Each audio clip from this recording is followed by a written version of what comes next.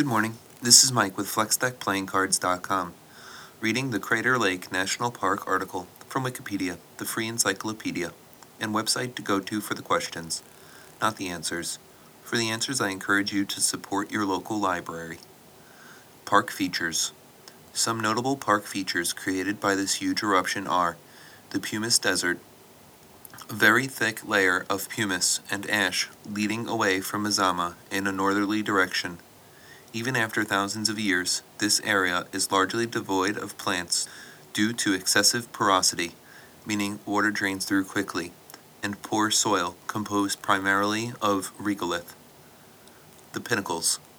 When the very hot ash and pumice came to rest near the volcano, it formed 200 to 300 foot thick, or 60 to 90 meter, gas-charged deposits.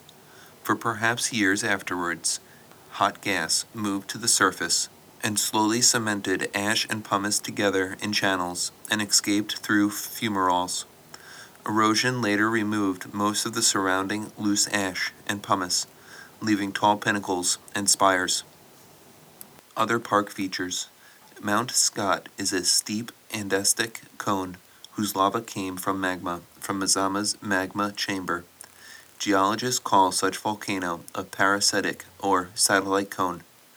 Volcanic eruptions apparently ceased on Scott sometime before the end of the Pleistocene.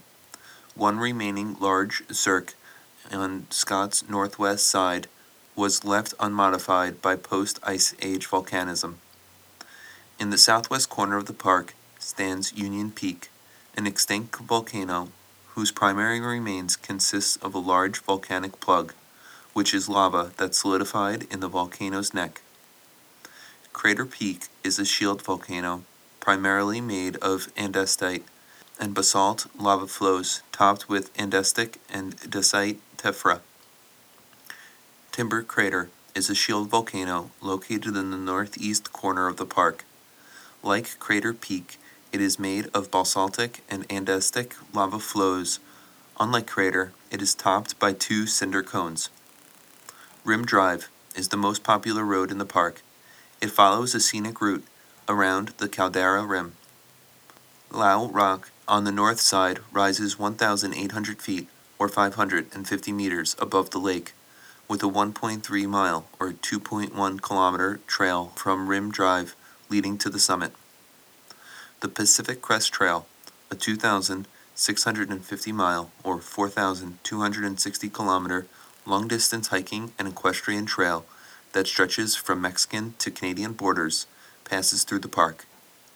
Old growth forests, covering 50,000 acres. Well, that'll make this that for now. As always, thanks for listening. This is Mike with FlexDeckPlayingCards.com. I apologize for any mistakes or mispronunciations that I may have made. The words are not my own. This is just a reading of Wikipedia. Hope you have a great day and that you are of fixed and unbending principles, the first of which is to be flexible at all times. Alright, thanks again. Take care.